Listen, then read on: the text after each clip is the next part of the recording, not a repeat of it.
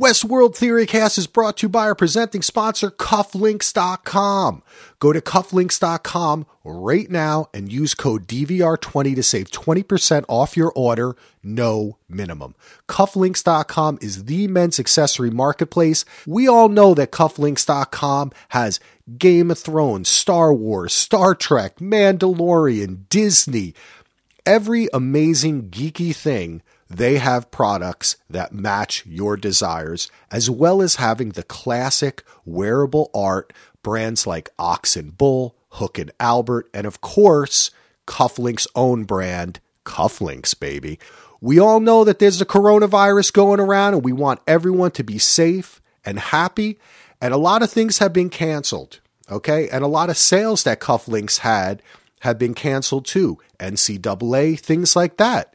But they have now put over 700 items on their sale page to get a great discount while people are planning that next outing with their friends. When this all clears up and you go out, you're still going to have to look good. So head over to Cufflinks.com today. We wish you and your family well. Have a great day. Enjoy the show. Welcome back to Westworld Theorycast. My name, of course, is Axel, and my co-hosts today are Jenny and Brett. Today we're going to be talking about Westworld Season 3, Episode 4, and the title is The Mother of Exiles, the Statue of Liberty, baby, New Jersey. We're going to be coming to you 3 times a week on Westworld Theorycast. I dropped Ken and I's podcast on Monday. And I wanted to say something about this. Okay. So we are actually legacy kind of hosted on TalkShoe. Before I started the website and the network and everything, we had this podcast 4 years ago. So what happens is they have a weird thing. If you upload during the middle of the day, it will appear as if the podcast came through the day before. So like it doesn't happen with the Wednesday and Friday show because I literally wait until 12:01, then I upload it and it's at 11:45 the day before and it's only a 15-minute difference. You wake up, it says it's there overnight for you. But I notice on some that we're getting a little less downloads on the Monday show. So if you love the show and you want to hear Ken and I, please do just look back a little bit. It'll say that it came out on Sunday, but it's actually coming out on Monday afternoon. So that's a little techno babble. But again, we'll be here on Monday, Wednesday, and Friday with Gina, Tim, and Andy. I am covering Better Call Saul with Ashaya. What an episode this week. Check us out at dvrpodcast.com. And give us a review. That's the last thing I'm going to say. Give us an iTunes review or Apple Podcasts, whatever it's called. And now I'm going to stop babbling and I'm going to say hello to Jenny. And I know, Jenny, it is a special birthday that you want to announce. Yeah. Hey, Axel. It is my daughter's birthday on the airing of this episode on April 8th. She will be 27 years old tomorrow at the time of recording. But yeah. So happy birthday to my daughter, Sierra. And I'm having an interesting week as usual with this work from home thing with COVID-19. Little crazy. My coworker, the dog, likes to be in my personal space a little too much. He's enjoying me being home for sure. Oh, I know. How are you? How are you doing with the whole, I know you usually stay at home, but usually your son gets to be at school. Yeah, it's been a little rough. I mean, I think that he is just getting, I'm trying my best. I mean, we went on like 4 bike rides already today. And we're trying to get into school and that. But, that's funny. That's your daughter's 27 and we're close. We're very close in age. Yeah, you're a year younger than I am. So, and my kid's 7 and Brett, your kid is not even 7 months old. He is almost 5 months old. Yeah, that's crazy, isn't it? That's interesting. He is my first. How are you doing, Brett?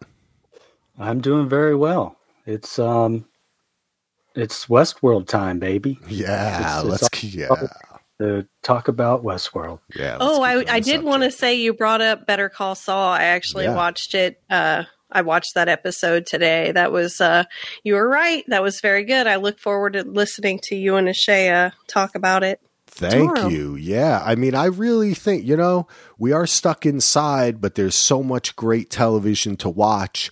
And it is like, Westworld, Better Call Saul, it's like a new movie dropping each week. And I really felt that way about this episode. I love this episode. Ken and I really got into it yesterday, and we were both ecstatic about it. I mean, it had the action stuff, the sci-fi. A lot of theories are coming out of it. So today we're just going to kind of cover each character. We're going to jump in interspersed with Brett's theories. Don't know if we're going to do 2.5 hours like we did last week. But we could have talked for 3.5 hours and still had stuff to say, but we were a little lengthy last week. Yeah, it was a little long, but we are going to have a good time. So let's just start it out. Like I said, I love this episode. I just think this season is fantastic. We're halfway through the season now. Brett, what are your initial thoughts on this episode? A little sad that we're halfway through the season already. Me too. I'm loving this season so far. This episode in particular, you got to see pretty much all the main characters. All the storylines progressed. You got to see an old friend in Ed Harris. Just watching him kind of made me reflect on his entire journey from season 1, and even before, even the young William from season 1, all the way to where he is now. It's just a hell of a journey that character's been on. But just really cool to see kind of the characters start to converge. Yeah, definitely. That's why I thought it was like it made a very good mid-season episode, and it makes you realize how much ground they've covered in only 4 episodes to kind of get to this point and have everyone get together. And I did especially like this stuff that Ed Harris did. I mean, it really does make you think about the journey. Like I was saying with Ken, I mean, we spent like the first season really predominantly following his journey. And that was the big reveal, So it's great to see that they're continuing with it. It was kind of sad as you guys were talking about that. I remember like after season 1, how his whole arc, with the young William and the Man in Black, when you compare those two places that he is in his life and how he reacts and behaves in the park, how different and how, like complete polar opposites. And, it took him 30 years to get to that point, but wow, what a crazy ride. What do you I was thinking about that because last week, Jenny, you were saying that you felt that the park did, and it made me think about it because initially I disagree, but now I really agree with you that, yeah, he had this part of this inside of him, but a lot of that stuff, like the park will show you who you really are. Like he really, in a way, do you think that he blames the park? Like you said, that the park kind of made him like that. And he's like, that's an excuse? Or do you really think that if it hadn't been a part of his life, he would not have been this type of man? B. Really? I don't necessarily blame it on the park, and I wouldn't blame it on the park. I think that it was in him all along, but I think that if he hadn't had the park, that he might not have turned into that bad a human being, because even on his outside life, even 30 years into having been going to the park and the way he was behaving in the park, the way he behaved with his family in those scenes that we saw, the very few scenes that we saw, but the way he behaved with his family was he was an upstanding human being and he was donating to charities and whatever. And I think that if he hadn't had the park as an outlet, maybe he wouldn't have been quite as do-gooder on the outside to try and overcompensate for what he was doing on the inside.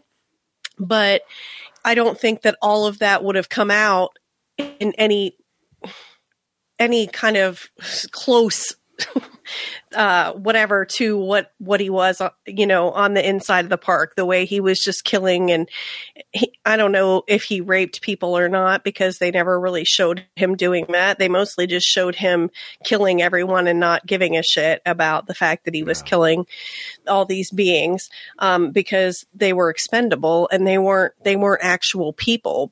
So I don't think he would have been doing that on the outside of the park had he not had the park. So I do think that it, and because of that duality of his nature and the way he was trying to be a good person on the outside and let it all out on the inside of the park, I think that he might not have the issues that he's having now. Does that make sense? Yeah, definitely. I was kind of all over the place. I think I guess that's something that, sometimes on a show they can repeat something over and over. They're trying to, but you don't really feel it. And I guess this episode made me feel that, because the fact that he's not at Westworld, the absence of it made me feel it more. And I started to see him in this outside world. And I started thinking to myself about that. Like in the same way that Rehoboam pushed Caleb to not be able to have the job he wanted, right? Because it judged him.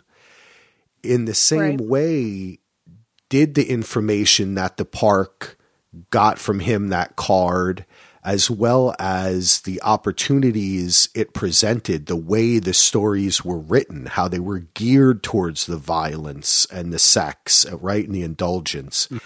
Did that kind of really, was that the nurturing part that otherwise he may have been a better man or may have found a way to deal with his emotions in a constructive way instead of bottling it up and once a year going killing and raping? Yes. Like maybe therapy. Yeah, no, exactly, right? Or something like that. But I mean, that's interesting, right? Because one of the points that Dolores made about Rehoboam is it's not about, it's the sins of omission. It wouldn't let you do it didn't see you viable as something. It's not like it was saying you have to do this. Right. Yes. Right. So that's why, that's why I kind of see that correlation between Caleb and William, and it just kind of, and also like that even like the way you just said that makes me like even more firmly in my Dolores is a gray hat category that like probably nobody else is in but me. But yeah, I like that. It's interesting that he vehemently disagrees with his profile card that I guess the Forge data produces, for every guest. And, but that data is based purely on what's done inside the park, which was his getaway. So I think that's why he feels like it's an unfair, maybe representation of what his actually, the breakdown of what his personality is. As opposed to what Rehoboam is doing on the outside is more, how do you behave? It's collecting all the data, so at least it's more fair. But still, it's not fair in the end because it's still like, it does its algorithm based on like these behaviors that you have, and you don't have that crazy outlet. So, I mean, it's still not fair, but yeah. That's interesting. Yeah, I had really not thought of it. And I guess it was because the opening scene here, they get, the cold open, but I guess they do a cold open like 75% of the time on this show. Yeah, I think they've been doing a cold open every episode this season so far. It was so much of him, destroying the house and cutting into himself. Am I real? Am I not? And seeing these visions of his daughter, Emily, over and over again. And it, sometimes that can be a little overblown and it just kind of washes over you. Like, yeah, I get it. He's crazy. But I did really get into it this time. I kind of like stopped myself up and really was on the second viewing again. I was like, they spent so much time on this. I'm going to really pay attention more to it. And it just made me feel more so and think about the journey that his character had been on. And when he first got to Westworld there, he was a nice dude. And, I guess he was. Yeah. It's like we all have it in us, right? I mean, you could take the nicest person and put them in a situation that's tailored to expose the weakest parts of them, and they will turn too, right? I mean, so I guess I had never really considered. I had always thought, he's a bad guy, and the park showed who he was. And I'm starting to think, maybe the park really influenced him in a way that was unhealthy. It was like a drug to him. Yeah, because I don't think that he would have, because the way he was when he came into it, I think that if that's how he was on the outside, which I'm assuming is how he was on the outside, if he had been left on that path to just keep going in that direction and not had the park at all, he would have been a decent guy all around. I believe that too. And you remember he, at the beginning, he totally sympathized with Dolores, even though she was a robot. Mm-hmm. And it was the turning point was, and he didn't want to kill anyone. Yeah, right. True. He didn't want to kill anyone. He didn't want, and he treated her like a human, basically. And then when Logan, played his games with her, tortured her, or whatever, I think that was kind of the turning point for William. Yeah, and he, gosh, I think he saw the way that other human nature can be, not all humans, but like Logan's nature was. Yeah. And he saw other people behaving in a similar fashion. And he was like, well, if this is how everybody's just going to be, I might as well just join the crowd. Why even bother trying to be a good guy? And his heart was broken too, right? I mean, I think that's a part, is that he fell in love with Dolores. And that's true. And he couldn't deal with that. And the way that Logan, I mean, remember Logan shot her in front of him and and did what else did he do? They kind of alluded to that they had raped her as well, right? Because before he got to the already jaded. Yeah. He wanted to turn William jaded. Yeah. Yep. And look, when we see what happened to Logan in the end. But, I know. Logan deserved that shit. Well, I mean, he needed therapy too, Jenny. Let's be empathetic. Okay. If he had gotten some therapy, maybe he wouldn't have behaved that way either. However, the way he behaved in the end, he kind of deserved what he got. Yeah. So, well, I guess also his dad, he kind of has it in the blood, I guess you'd say. Right. Yeah. Yes. The propensity. Yeah, his dad was a dick too. But they spent a good amount of time with Emily. And Brett, I know you have a theory about her. And before we get into your theory, I did just want to say that the kind of the mirror to the stinger of that ended last season with him, going down the elevator and then seeing her and she's doing a fidelity test with him. I don't know. We'll talk about it, I guess, through this theory too, but I kind of feel like maybe that's not as far off in the future as we think. Maybe, I'm not so sure. I'm really starting to, I watched it again and I really didn't pick up any clues, but it was so similar to the way she appeared in some of these scenes that that's why I liked you. So why don't you go into your theory, Brett? All right, let's just dive right in. The Emily stuff is really interesting. It was good to see that actress again too. I love her. I don't know what her name is, but I have a theory that I have a theory that Emily is still alive. Now, Ford was always worried that William was a roadblock to the host revolution, and I think that's why the game that he designed for him was effectively to kind of, capture the William chess piece and remove him from the chessboard, so to speak. And I think doing so involved an elaborate scheme that included, among other moves, building a host replica of his daughter, Emily. I have 3 main reasons why I think Emily was a host. I'm going to go from kind of least to most obvious. First of all, there's a mistake in the code about whether Emily adored or feared elephants. You may recall that line I think most people were kind of attributing to whether William was real or not, because he couldn't remember that his daughter loved the elephants and his wife feared the elephants.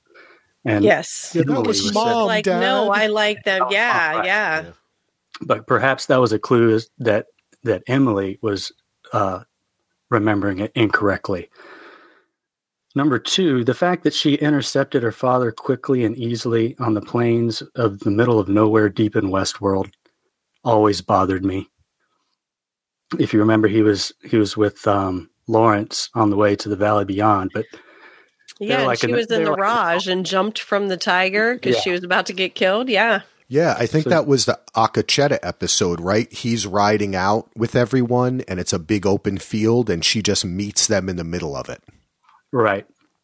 I always thought that was strange. And then the main one is the end of the season 2, the portrayal of her 2-week-old corpse on the beach, showing no signs of decomposition. That was an otherwise unnecessary camera shot to include in the TV show if you consider that the massacre scene Carl Strand encountered in the town showed overwhelming amounts of human decomposition. That's true. You heard the flies. How do you know? How do you know how far back? I mean, because we assume that all of season 2. I'm just being devil's advocate. All of season 2 took about 2 weeks to that period. So how do you know that she was killed early in that cycle of 2 weeks as opposed to late in that cycle of 2 weeks? Because it was she was killed after Dolores killed the Ghost Nation member. And that was the data feed where we got when Carl Strand's team landed and that technician opened that Ghost Nation guy's head and looked at his feed, he said, "This is from 11 days ago." Okay, and that was the scene with Dolores. And they showed Emily's body in that same scene? No, I think it may have been the same episode. I'm sorry. Like I said, I'm just being devil's advocate here because it could be less than 2 weeks that she was laying there. Could be less than 2 weeks, but it was. I think it was more than a week. Okay. I mean, I'm not rebutting your theory here because I'm like, this is pretty good. I was just playing devil's advocate there. Continue. Sorry. Just based on the timeline of that 11 days, I feel like. And that was 11 days from when Strand's team landed on the beach. Now it took a few days for them to drain the flooded plain and then find the forge. So that also took a few more days. So I'm just estimating that it was certainly more than a week and probably closer to 2 weeks. That makes sense. It's good to be pedantic though, because I'm going to be even more pedantic than you later on. But anyway, hey man. So that's why I believe that Emily was a host. Now, I think Dolores took this game from Ford and just ran with it.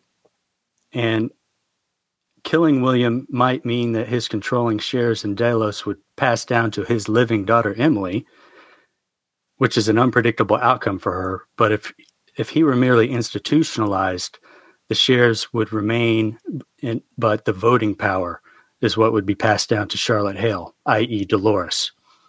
So how could she go about making this happen? Forcing him to outwardly exhibit signs of mental illness. remember earlier in the episode, Roderick, Liam's friend, said there's a brand new drug called Genre. It's a digital psychopharma hybrid. Hits your implant and your bloodstream, sends you straight to the silent era and back.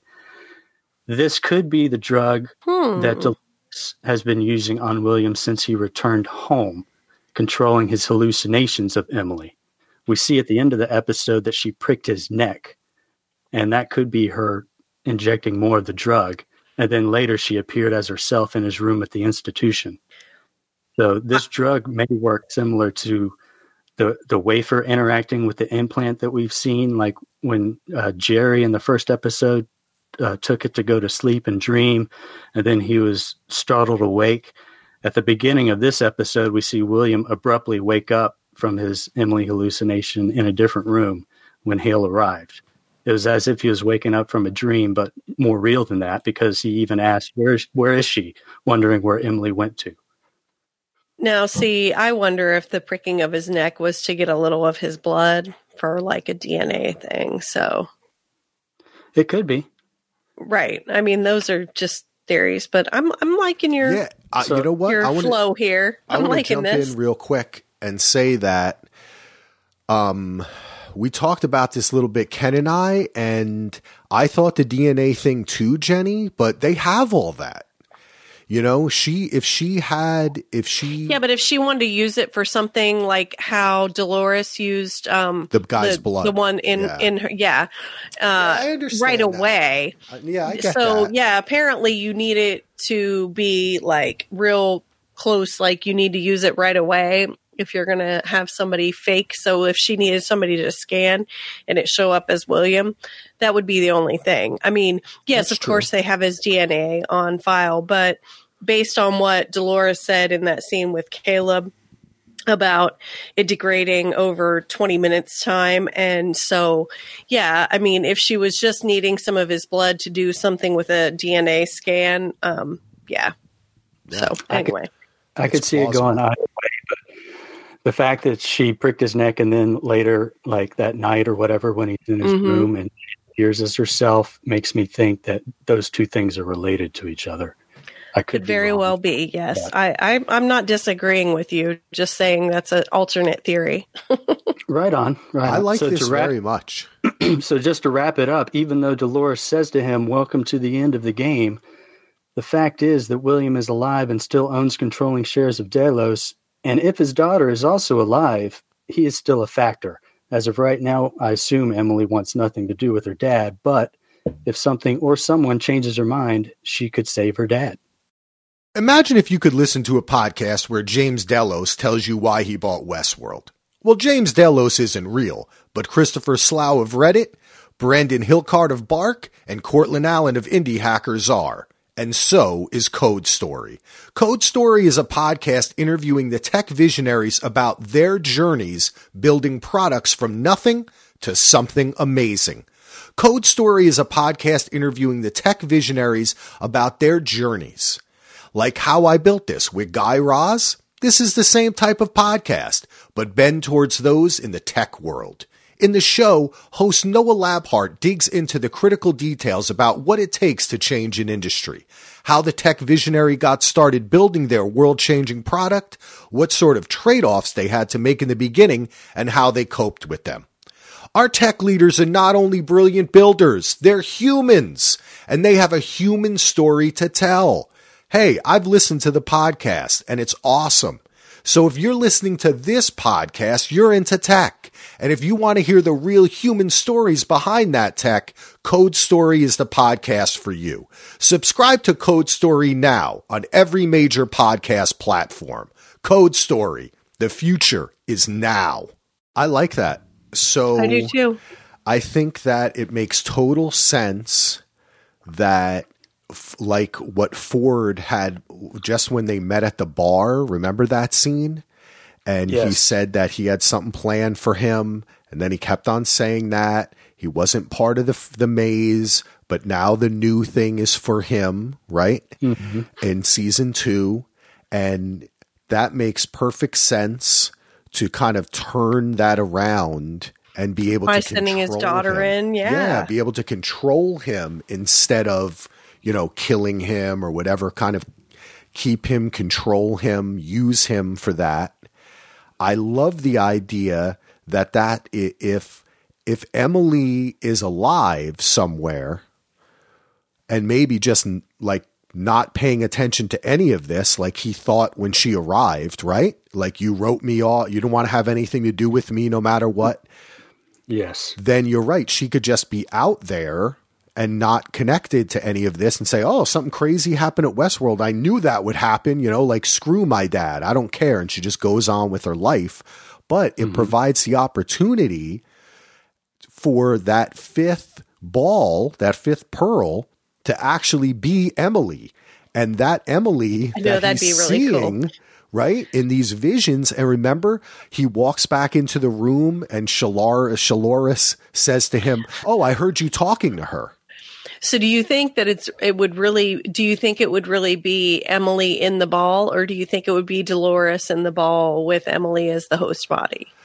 It could be, you're right. It could be that. And it could be that she really tried to make some sort of, composite copy of her too, in the same way that it she seemed merged like herself. Yeah, but also like, they made that faithful copy of Bernard, but like, if they had her data in the Forge, because she clearly had been going to the park for a while based on her behavior in the Raj. Yep.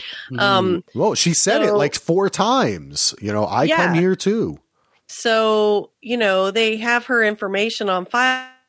So if she could merge that with some of her own, she could do it in any number of ways, but it seems like she mostly just trusted herself to be the other hosts.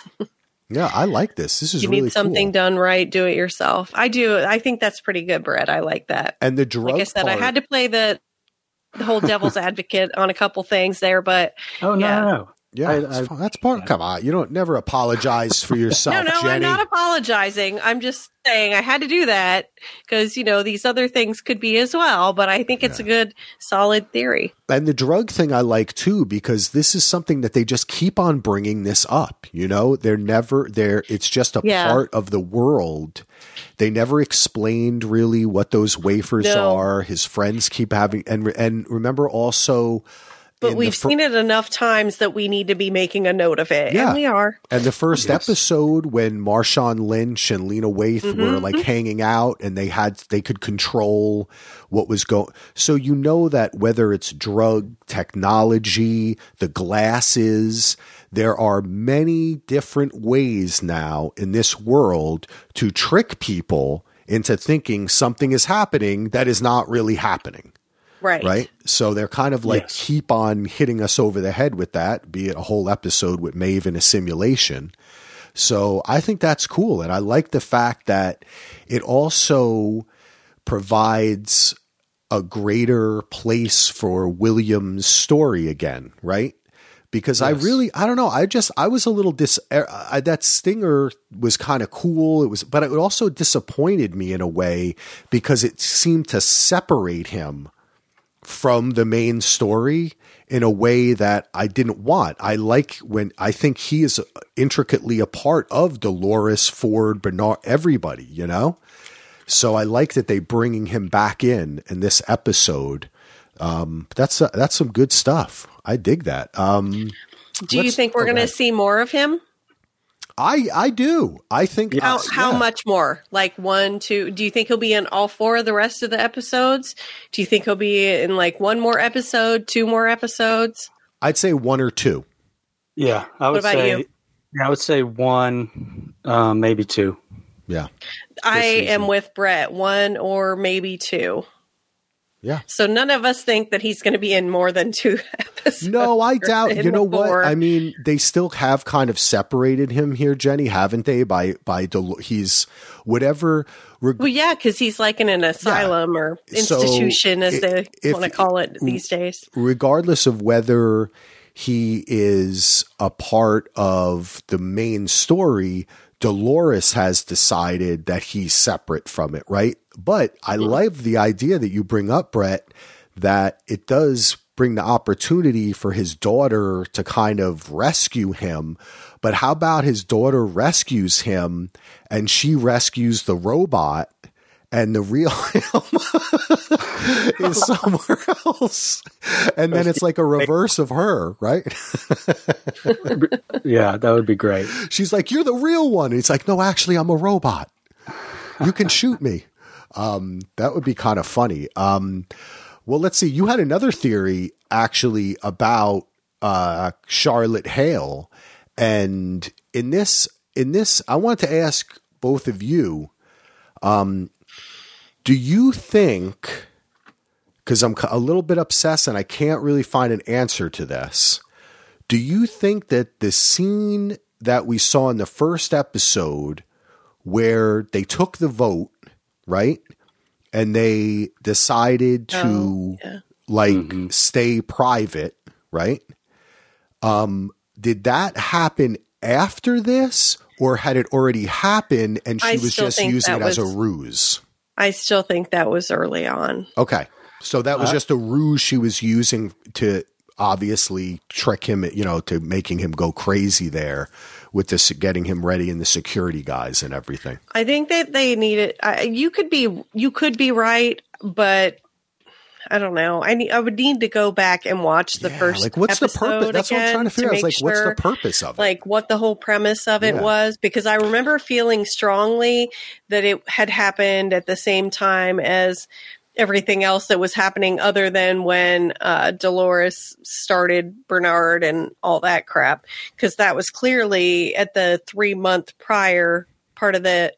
Because when she's in that meeting, they say, see, I'm bringing myself back around to it. They say that it's been 3 months since the whatever happened in Westworld. Oh, you're right. You're absolutely right. See, I just needed to take myself back around to it. So thank you, Jenny. Because that must have went past me again, because I was thinking it's so close. So there's no reason.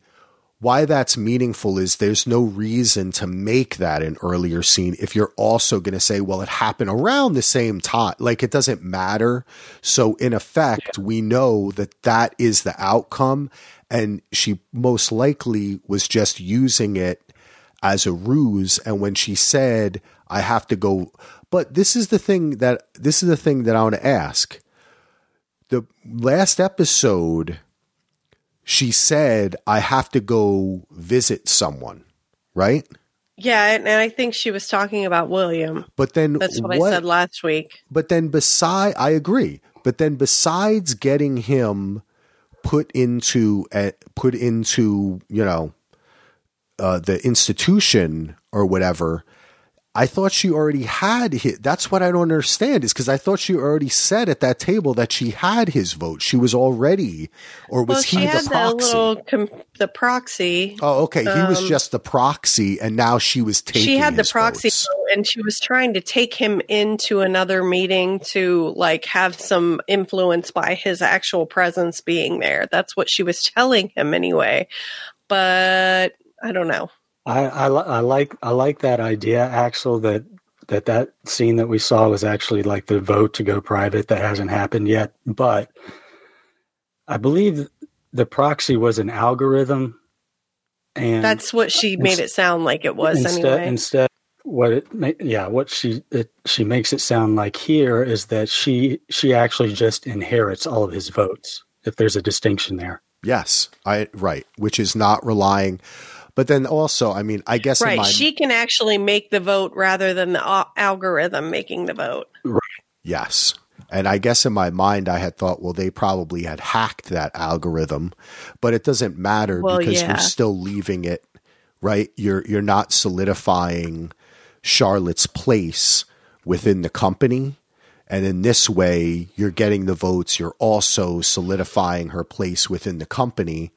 And that's the smarter way to go about it. But I guess I'm gonna have to look into that and maybe research that a little bit more. But I do have to say, going into your theory here, I thought it was interesting that we got a whole episode last week of her kind of glitching out, not being able to really stay in this body. And then now this week, she is like at the end of last week's episode, really on target, playing exactly to plan, not showing any of that at all. Do you think we've seen the end of her acting like that? Or do you think that there's more to it and maybe we'll see the same thing in the other hosts that are also also Dolores? Brett. I think it's going to come back. Yeah. I think that the issue of the host being in foreign bodies is going to come back into play later. I agree. I don't really have a whole lot to say there. Yeah. I was just thinking that like maybe but they didn't really show us other than like when they put the reveries in, they started having memories of their prior stories. But like that wasn't like putting a whole different personality into a body that was foreign to that. Yeah, so that's not the same. So that's how I was thinking. I just was like, no, that doesn't correlate. No, Jenny, that's an interesting thought because we have to look at examples of when the host programming has been changed. Yeah, changed or augmented in any way. And so, maybe if when they put the reveries in, it was kind of because like, for example, Clementine could not adjust. Like she didn't even get put in a new thing, but like when she started having memories and started remembering the way that she had been abused and everything in the other timelines, she couldn't adjust to it and she just started glitching out. Whereas other hosts would have memories and it would throw them off and they would start having problems and they could be reset. Like Clementine was so messed up that she couldn't even be reset. So maybe the putting, a different host's mind into a body that they recognize would do something similar. But you know what, Jenny? This is what I'm going to say. I think you're 100% correct. And I think in the same way, the reveries made them remember, and then it was the idea that they had lived before the concept of time, the concept of learning, right? That had kind of started to awaken them in the same way that the Native Americans had the dreams when they saw the tech guys. Yeah. So by putting her own mind, her own program into these other bodies, it causes them to reflect on their own consciousness and existence and basically jumpstarts the consciousness. So in a way, it can backfire. And I think you have a theory here, Brett, about like a host revolt against Dolores. I can totally see that because it's like they're being awakened by this process. She's inadvertently kind of doing the same thing that the reveries did. I think you happened upon something. You explained what I was thinking about, Jenny. And we should do a podcast. Well, honestly, I mean, that was kind of like when maybe that I think that developed from, because I was trying to think of something to say. But also, when you and Ken were talking welcome to podcasting. When you were talking about the consciousness of Dolores being split between the host bodies, and maybe she's like conscious of all the things that each body is doing at the same time, like the main. I don't think she is either, and I think that those.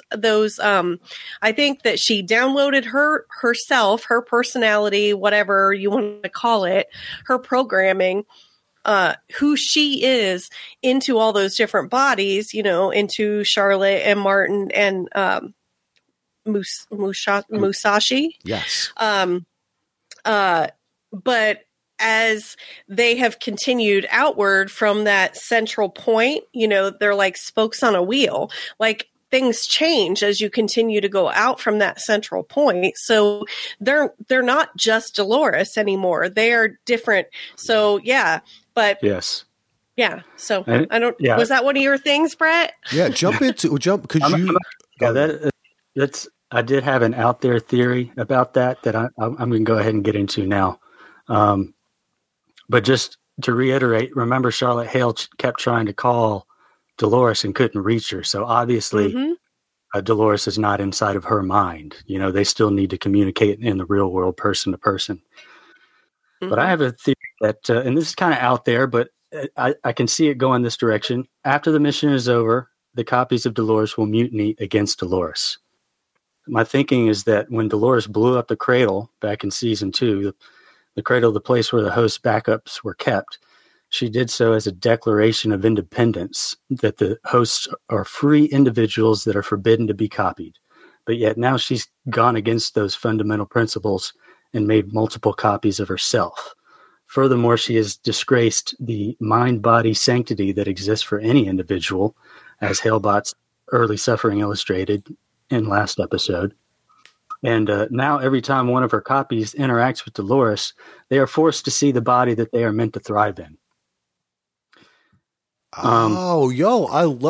That is great, Brett, because when Halebot, Charloris, whatever, is looking at Dolores, remember she says almost, that was last episode, almost like tearfully, sadly, like, why am I in here? Right? Like, and is looking at, so a jealousy Will I get develops. to be myself? Yeah. Will I get to be myself if, like you? Yes, exactly. And it could be something that just wears on them over time, like it just makes them, more and more upset, possibly. Also, that line that she says to Hale, "You belong to me, you know that, right?" is kind of like neglecting their right to their mind in addition to neglecting their right to their body. Yeah. Oh, you got cut out a little bit, but I think you said you belong to me, right? Yeah. She says to Hale in the hotel room, "You belong to me, you know that, right?" So that kind of ownership is almost like neglecting their right to their mind in addition to the right to their body. Wow. That's good, Brett. Yeah. Eventually, I believe that there will be consequences for these actions. Right now, Dolores is in a mode where she believes the end justifies the means. If she's using these hosts as tools that are squeezed into a human shape, does that make them expendable when the war against the humans is over? As individuals now with their own thoughts and feelings and intelligent enough to snuff out such a plan, it could go the other way. And I recall Arnold's line about the definition of what is real is that which is real is irreplaceable. If the host believed through her actions and ethics that Dolores has proven herself to be replaceable, then what does that mean? As Martin says, I can't imagine anyone's going to miss you.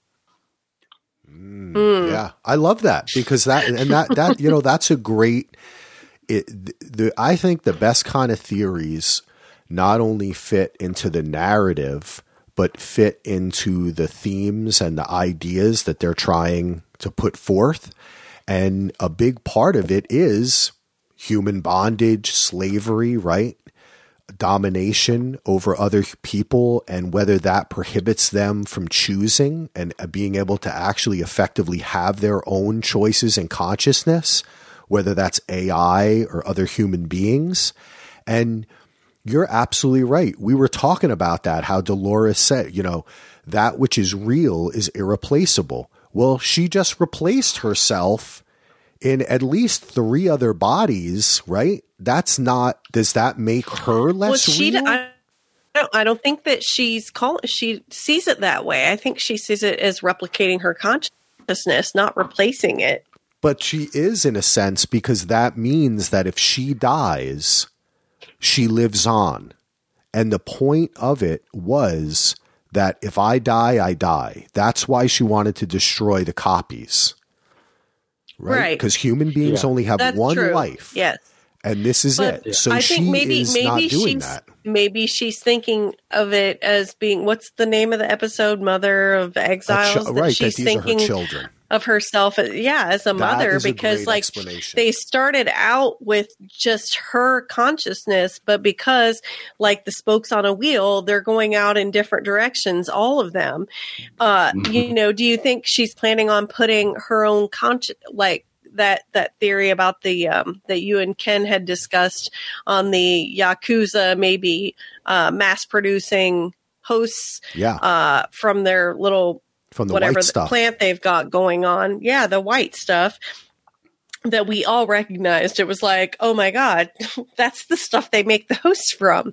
But yeah, is she going to put her consciousness, and is that her plan, to put her consciousness in all of those and just let them be spokes on a wheel and keep going out and becoming different beings based on what she started them out to be? Or is she going to bring in the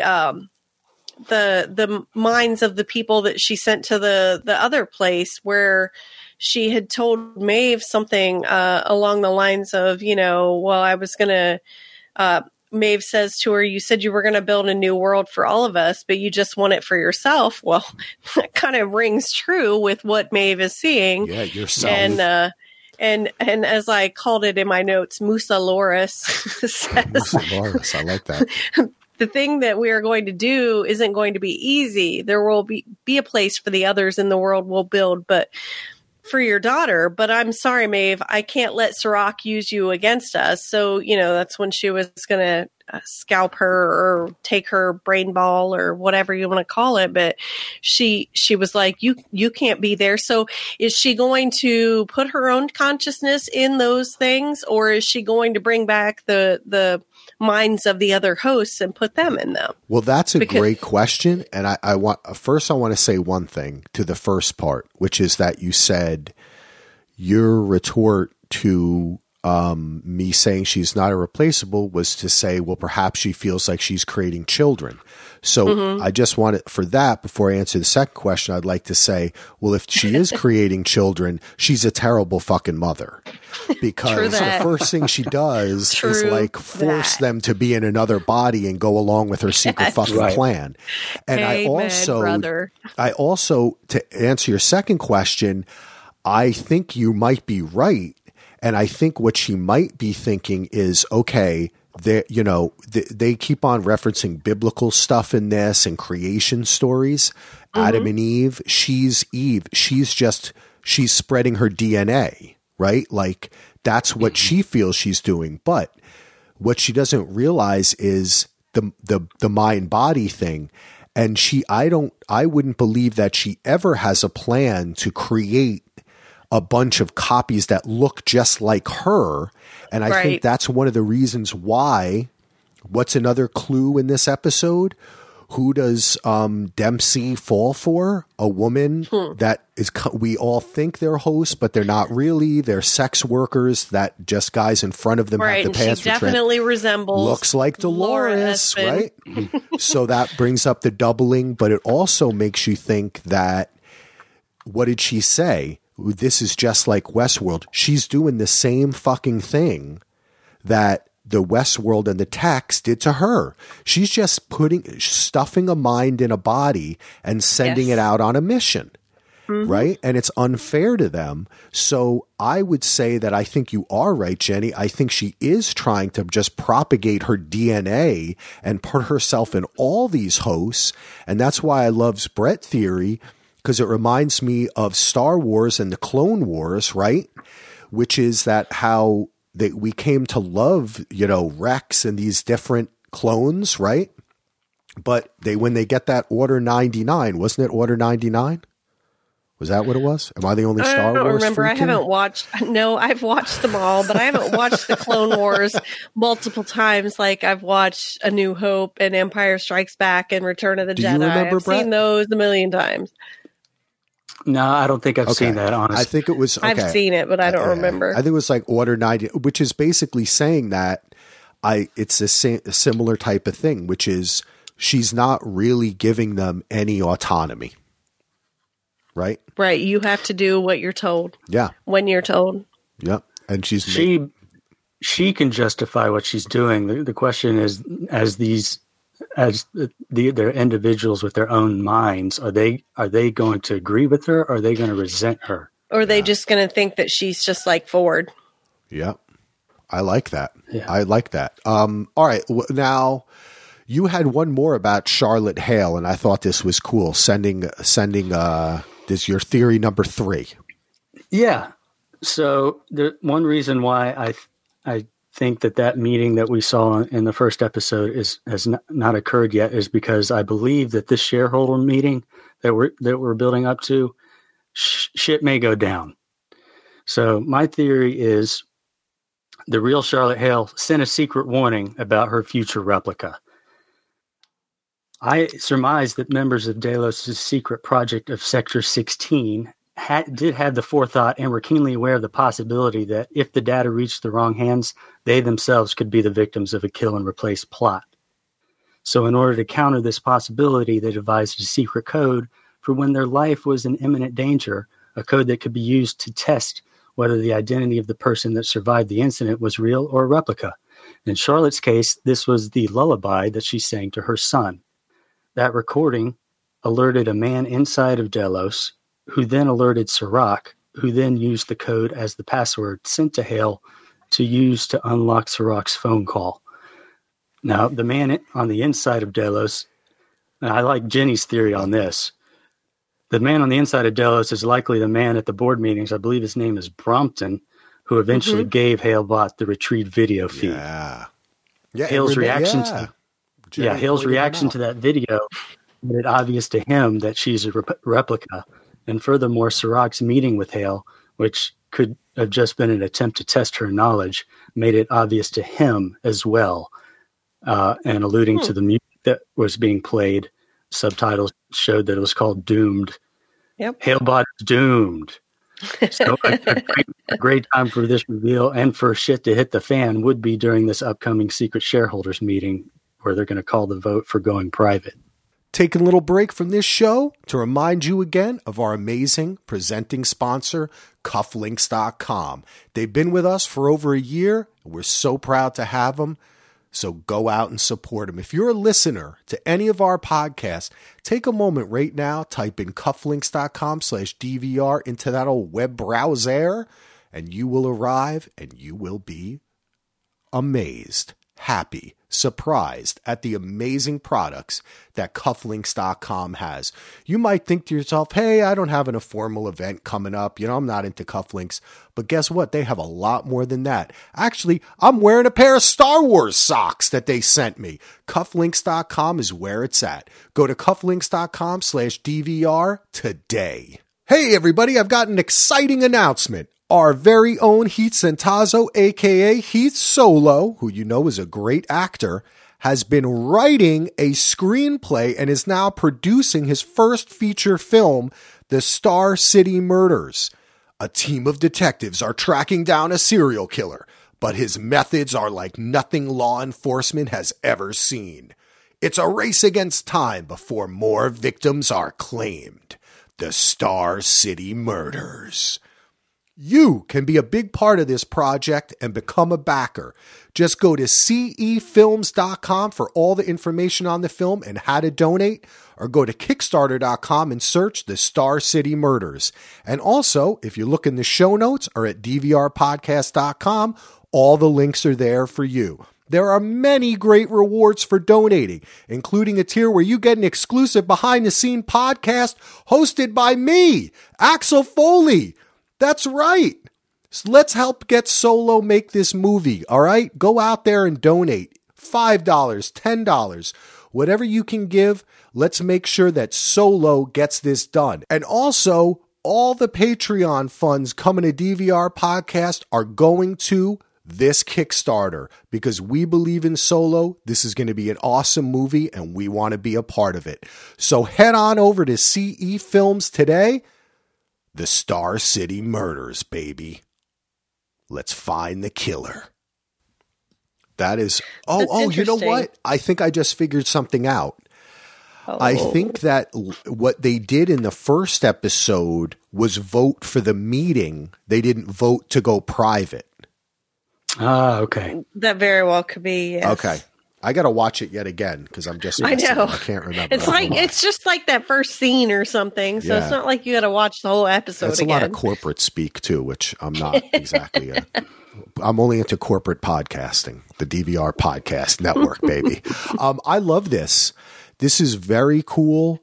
I think it makes total sense because there is foreshadowing for this in the stuff between Bernard and Stubbs, because Bernard what's the first thing Bernard thinks of? They're going to kill and replace, right? Mm-hmm. So how long would it take anyone else to figure that out? You're absolutely right. And with Ford there too, they didn't trust Ford. So they would have probably thought, you could imagine Hale saying, I'm not going to that. Did not trust Ford. Yeah. Like if I go to that island, he's just going to kill me and replace me with a freaking robot. Like, so they must have had a backup to protect them from that. That's interesting. What's interesting is that Hale actually did not die in the massacre, but it doesn't really matter. I mean, they could still apply this test, this lullaby code to test her. Now, it doesn't mean that Serac knows that she's working for Dolores necessarily. All it means is that they know that she's not the original Charlotte Hale. They may not be aware of who made a copy of her, So that's... Well, I would think at this point that they're at least guessing that it's Dolores, if nothing else. Maybe, yeah. Well, I mean, he knows that there were 5 bodies created. He saw it on the pad in in Arnold's house. There were 5 unidentified whatever subjects that were created. So that was one of my answers to your "Who is the fifth Pearl?" which we should probably get into. Yeah, let's do it. Who is the fifth Pearl? We've had. Well, I guess I've already theorized. Well, you know what? Bit. It's really funny because we all are like brought down a few pegs from last week when we were all just trying to figure out who Charlotte was. I know. Well, and now it's like everybody's Dolores everywhere. Well, let's do this. We'll start off our theorizing by saying everything we said last week counts still for this last person, but we're also, I mean, I already did say it could possibly be Emily, right? And like you said, it could just be another Dolores. That's Emily or that's anybody else. It could just be another Dolores. Right. But it makes you think. We did kind of outline a bunch of other people for reasons why. I think we said Abernathy, we said Teddy, of course, Angela, Clementine, a mix of someone, which is, I kind of still think, and I do want to mention that when we're talking about this, I do think within our talk about the freedom that these other Doloreses have, I do want to note that I do think Wyatt is inside them too. Because I think it was Wyatt that killed the pedophile. Because that's part of Dolores. Yeah. Yeah, totally. I totally agree now that we have seen that it's Dolores-ish. I don't think she's able to separate. Like what she did she didn't really I don't know if she injected Wyatt into Teddy as so far as she turned up all of his She just stuff. turned up his whatever aggression and things like that. She didn't really give him. Him. Yeah, it did change him. But I do think that it's fair to say that it is kind of like we should remember that Wyatt. I don't think she's able to separate Wyatt from her original programming. I don't think she is either. Yeah. And that's why that particular Halebot was so violent like that and sought refuge in that violence. But or she may not want to separate Wyatt out even if she could. Right. Good point, because she thinks that's what got me through it. I think she likes that part of her personality. Yeah. Yeah, you're right. You're right about that. All right, so what do you think about the fifth Pearl, Brett? All right, well, this is probably controversial, but we know that Delos is investigating the theft of several control units, in particular the Madam that exhibited special powers named Maeve. Well, I don't think there's a second mole. I think that Dolores took Maeve as the fifth Pearl, but I'm going to need y'all to hear me out. All right. So while Dolores is using Caleb in the real world, so what's that, Jenny? Nothing. Continue. Dolores is using Caleb in the real world, and she could also be training Maeve in a virtual world so that she can fight the war from both sides. Now, the Roderick's line about a simulation within a simulation, this could actually apply to Maeve, who recognized that the same code in the simulation was used to build it, i.e., why is the same code inside and outside? Well, it's because when she broke out of the simulation, she was still in a simulation. So that could explain that. That makes sense. There are, I have 5 things listed here that are a bit pedantic, but we like reasons, that here. They are reasons why I question if this storyline that we're seeing between Serac and Maeve is real. Okay, so I'm just going to go through these, and y'all feel free to interrupt me. In this episode, we see Maeve come back online in the middle of a public restaurant in Singapore, sitting next to Serac, who is a man whose anonymity is of paramount importance. If this were the real world, this would pose logistical challenges. For example, was her unconscious body carried into the restaurant and placed in the chair, or is there an unconscious mode that allows her to walk around and look normal? And regardless of that answer, would Serac risk exposing his identity in public next to an unpredictable robot that could draw attention? I do think that they do have a mode where they can make them just walk around without having any thought processes involved. They do, but your point is still valid. But yes, that's what I was going to say. Your point is valid. Yeah, well, I haven't seen an awake host do that before, so but that could very well be. But he seems to be able to put her to sleep and wake her up as deemed necessary. Yeah, he can definitely do that, but it seems that he can also put her in this mode where she can just walk around and look normal without actually being awake. Right, which is possible. Yeah. Another explanation is that this is merely where she needs to begin the next round of her simulation. So that's where she wakes up and begins. Number 2, Serac tells Maeve that Arnold's house is where the divergence occurred that first stopped Rehoboam. But last episode, he told her that up until that morning, he thought that Maeve is what caused the divergence. Maeve has been in Serac's possession since leaving Westworld, so she obviously couldn't have been at Arnold's house. That doesn't add up. So here I do want to interject. I agree that he did tell her that up until that morning, he thought she was what caused the divergence, but that doesn't mean that they couldn't have found out after that, oh, this is where the divergence actually occurred. They possibly could not they may not have known where it occurred until after he discovered that it wasn't her. So I don't know that this is devil's advocate again. Well, that's possible, but I would think that Serac is observing Rehoboam all the time, and so as soon as that divergence occurs, he's aware of it.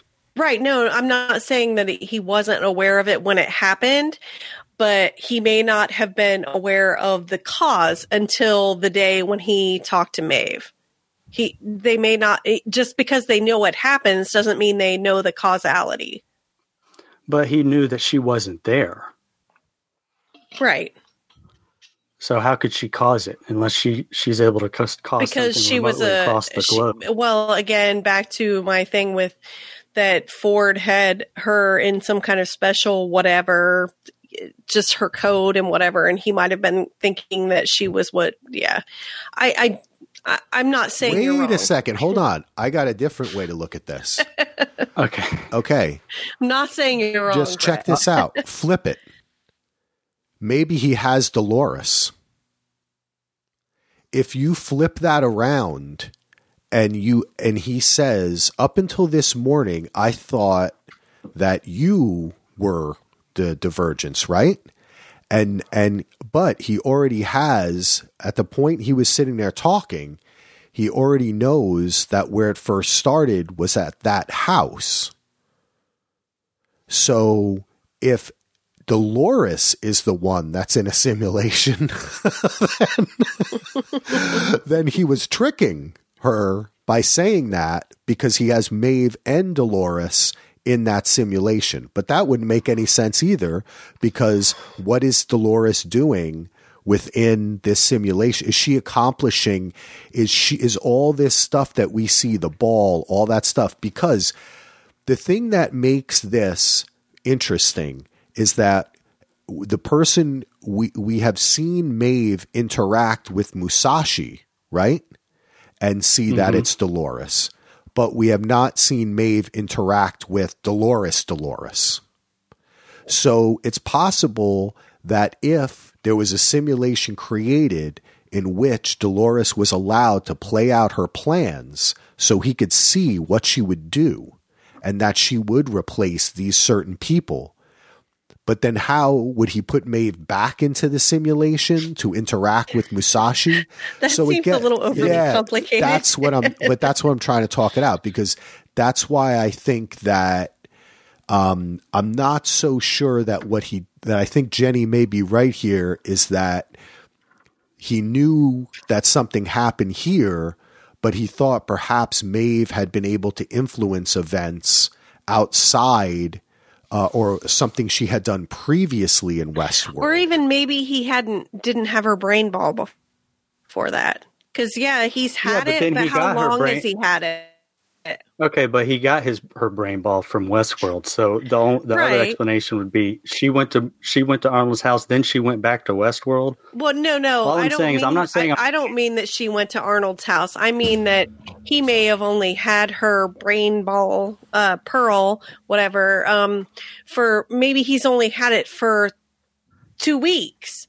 Because whoever he got to go into Westworld and get it we don't know got it. You're absolutely right. So we don't know how long she's been in his simulation. Right. And he may, if like way back to your early theory that she was where he was supposed to go when she left Westworld, because that still hasn't been debunked. That still could be in play. If that's where she was supposed to go to him when she left Westworld and she didn't show up and she didn't show up and she didn't show up, then he eventually had somebody go in there and get it. I mean, he could have only had her in the simulation for a week or even a few days. So, yeah. Okay. All right. Let's move on to the next one. I'm not saying I'm right. I'm just saying it's very odd. It's very fishy. I agree. Me. Yeah. Okay. Yeah. Number 3. How would Serac know that Dolores has 5 pearls with her unless a full inventory of Delo asset? Okay. So I'm going to rephrase this because I just watched this scene again. Basically, when they're in Arnold's house and they're interrogating the identity broker, the result is he says that she was asking for 5 identities. But also he had on the pad that they had built 5 bodies. He had on the pad that she, the identity broker, she asked him for 5 identities. That doesn't make any sense because Bernard was one of the identities. So the most number of identities she would ask for is 4. Agreed. But he did know that she had created 5 bodies based on what was on the pad.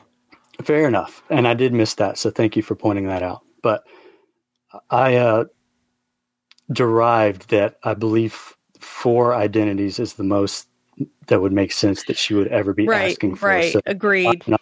Strange.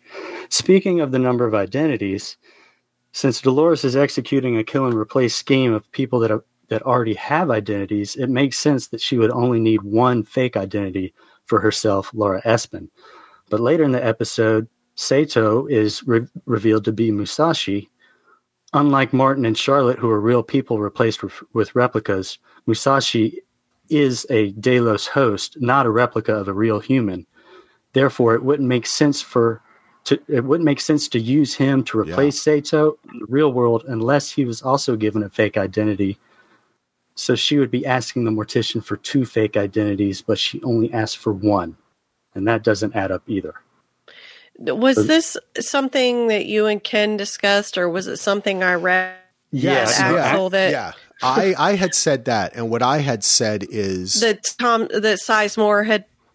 Is that what you're talking about? Yep. What I had said is that the only explanation I could come up with is I had 2. One is that she wanted an original person to take over the that maybe she saw the problems that happen with Halebot or something, and she wanted a more recognizable code which was created at Westworld. Maybe it would mesh better with her personality. So she chose that body and used him. The other one would be that, and there'd be less backstory and all that kind of stuff with the kill and replace part.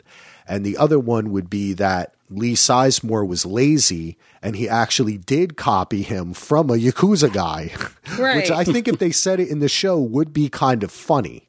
But I understand what you're saying here, but what I'm asking, so what you're trying to say is if this is a simulation with a simulation, the reason why it created this, and we know from that other episode where Maeve was saying like it was kind of a lazy simulation, right?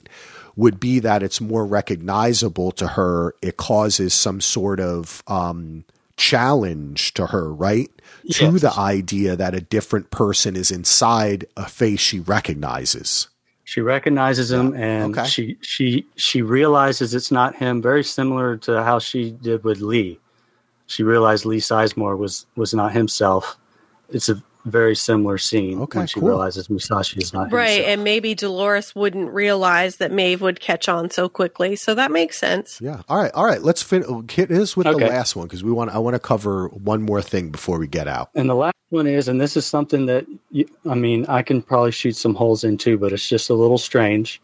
Serac tells Maeve that there's a key to unlock the virtual Eden inside Dolores's head. If he knows about the existence of the virtual Eden and that the Delos encryption key can unlock it, then he knows what happened in the Forge, which means he knows that the host data replaced the guest data. But in the previous episode talking to Hale, he is fervid about the encryption key in Dolores' head, unlocking the guest data that he so desperately wants. So which is it? These two things don't seem to line up. I have an answer for this. In this episode, Halebot makes a point of saying to William, but we're the only ones who know that data doesn't exist, right? You remember that? She did say that, yes. So I think that it would make sense that he does know it, but he's just playing it out with Halebot because of strategy. You know, even if she's working for him, he doesn't want her to know everything he knows, or he's suspicious of her already. So he's just playing along with it. So I would believe that. Yeah, I would believe that. But it didn't like those two stories don't seem to line up. So one of them seems to be exception. Listen, it's one of a long list of things that seem very fishy to me about what's going on in this storyline. I agree with you, Brett. I agree with you. And even if these things don't add up to the Maeve being Dolores having taken Maeve's ball, which I love, by the way, I think is a great idea. It does show you that something is going up between the knowledge of, because a lot of this is what Serac knows, right? And her the way she is, what is going on between them. So I think it does make sense. It might highlight that he knows what's going on with Dolores more than she knows, that he's allowing her to make these steps and then he'll step in at a certain point. Or that perhaps Rehoboam or simulation is acting over this in some way and kind of messing up. But you're right. There is that whole thing of who actually knows that the data has been replaced. Who doesn't know. Hale and William act like they're the only ones who know. Mm-hmm. But my question is, how does William know? Because he didn't go down. He was shot up there with Dolores, and then Dolores went down. Oh, that's a good point, actually. Right? So how does he know? Yeah. Did she tell him? So that's another point to be brought up. Because he was going there to destroy the Forge, but he didn't make it all. By the time he made it, he went down the elevator, and guess what? We were in some stinger of him in a fidelity test. So he has no idea what occurred down there because after he got shot, he ended up on a stretcher on the beach. So when did he get the download about what happened in there as well? So that's a good point. I don't know. This is, you know what? This fucking show's confusing. All right, we're going a little long because I do have to, as we all are home. I don't know how long my child's going to last, but we're not going as long as last week. I know. But it was still a fun show, though. I loved it. You had one other theory here about space, and I had mentioned that too. And it was just a short one. Y'all are nuts. Yeah. It was, you just had a short one, but I think that this is true, Brett. Well, first, can I just go back real quick about the Maeve theory? Yeah. First of all, just kind of like the idea that Dolores taking Maeve. I think that would be badass. But there are two consequences if this theory is true. Number one, it would mean that Musashi is just a bot in a simulation, which opens up the idea that there could still be a fifth Pearl out there unaccounted for, even if Maeve is the fourth Pearl. Secondly, it would mean we still haven't seen Serac in the flesh, because in the real world, he appears as a hologram to Hale-Bot, and in Maeve's world, he is a construct that Dolores built. So that leaves open the possibility that maybe he doesn't even exist. So anyway, just throwing that out. Yeah, and I just thought he existed as Ford's brother, but then I wound up finding out that I love that idea, Jenny. I do. You know, I don't think we should say you had a whole thing with looking at the pictures of the young kids and how old. Yeah. So when I was watching and they were showing Serac in his childhood in Paris or outside of Paris, and he had a brother, and it just made me remember back to those scenes with Robert Ford's family with his brother. And I did a comparison with the pictures, and I was like, I think Serac is Ford's brother. But then when I was trying to find the pictures to do a comparison, I stumbled across a Reddit where they debunked my theory about him being his brother, and I was very sad because, well, and I did find basis for the information, because the nuclear attack or whatever it was in Paris was apparently, from what I've seen in, there was a teaser for the show before it started, when they were announcing when it would start, where they showed the timeline of events that had happened on the planet. And the thing in Paris happened in 2025, and the park would have already existed at that time. So Robert Ford couldn't have been a boy with his brother running in the fields outside of Paris at the time of 2025. So I was really sad about that. But I do think, though, yes, and there's a connection. I agree when you said that there could be, because it did look so similar that maybe Ford is his uncle or his father or something along those lines. I do think that there's mentor, still maybe right. Maybe Arnold, Bernard, and Ford maybe Serac had kind of, come to the park when he was in his 20s or something like that. Because then if you think it's a little, because he's younger than William, right? He's got to be a good 20 years. The current timeline is supposedly 2058. And that happened when he was a boy of maybe 12 or so in 2025. So, 33 years later, if he was 12, he's 55. Okay. So something like that. Am I doing 45. That math right? 45. I mean, that would have put him at even younger, but apparently the actor is 53. So around 50, that I would say he's a little older than 12.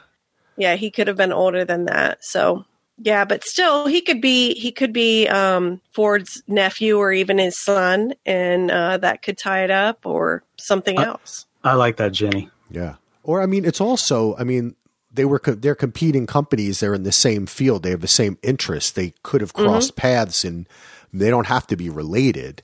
It could just be in many different ways. There was a kinship there, and visually they're showing that to us. It could just be more of the way that they are duplicating or similarly, duplicating scenes from previous seasons with scenes in this season. It could even be that.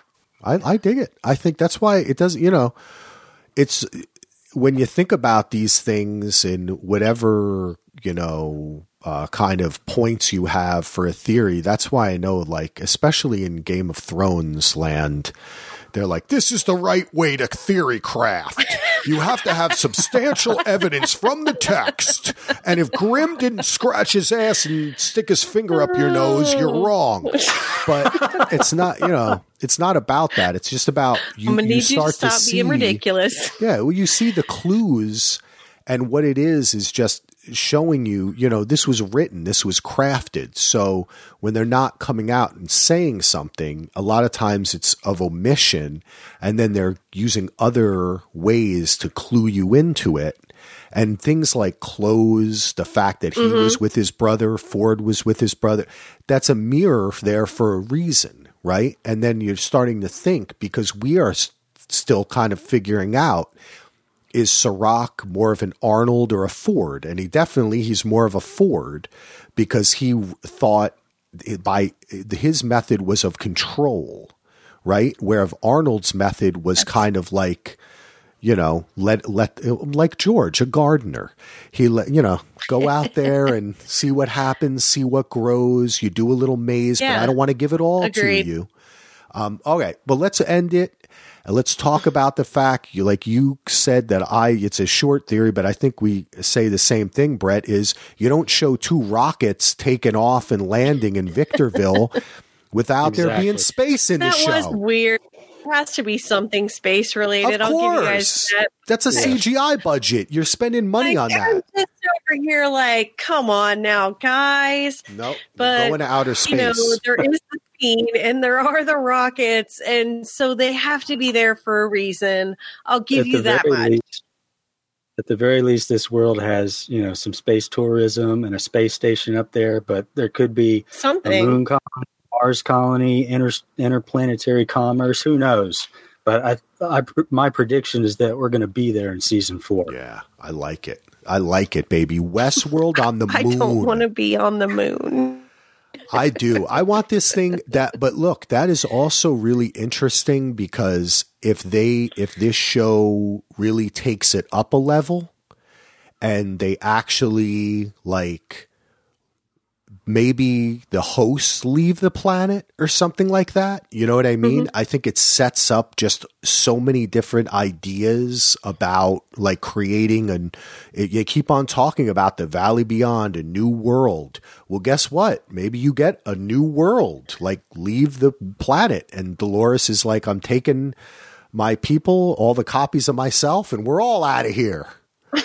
And they get on this, but there has to be a reason for it, but I also want to point out this, Brett.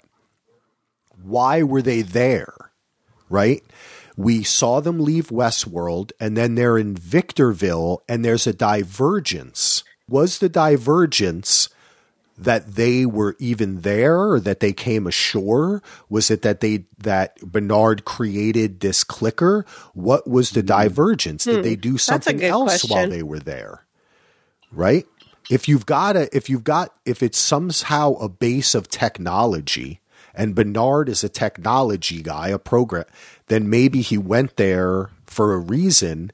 And, because, what's his name? Stubbs said something like, you just have me sitting at this damn hotel, right? So where was Bernard coming back from? I hope you're going to fix my shoulder. Yeah. Buying beer. He was out buying beer. Well, I know, but maybe he was going on an alcohol run like we do now in the era of COVID-19. That's true, right? He needed some beer. All right. Speaking of that, I'm going to bring it to a close. This was a great show.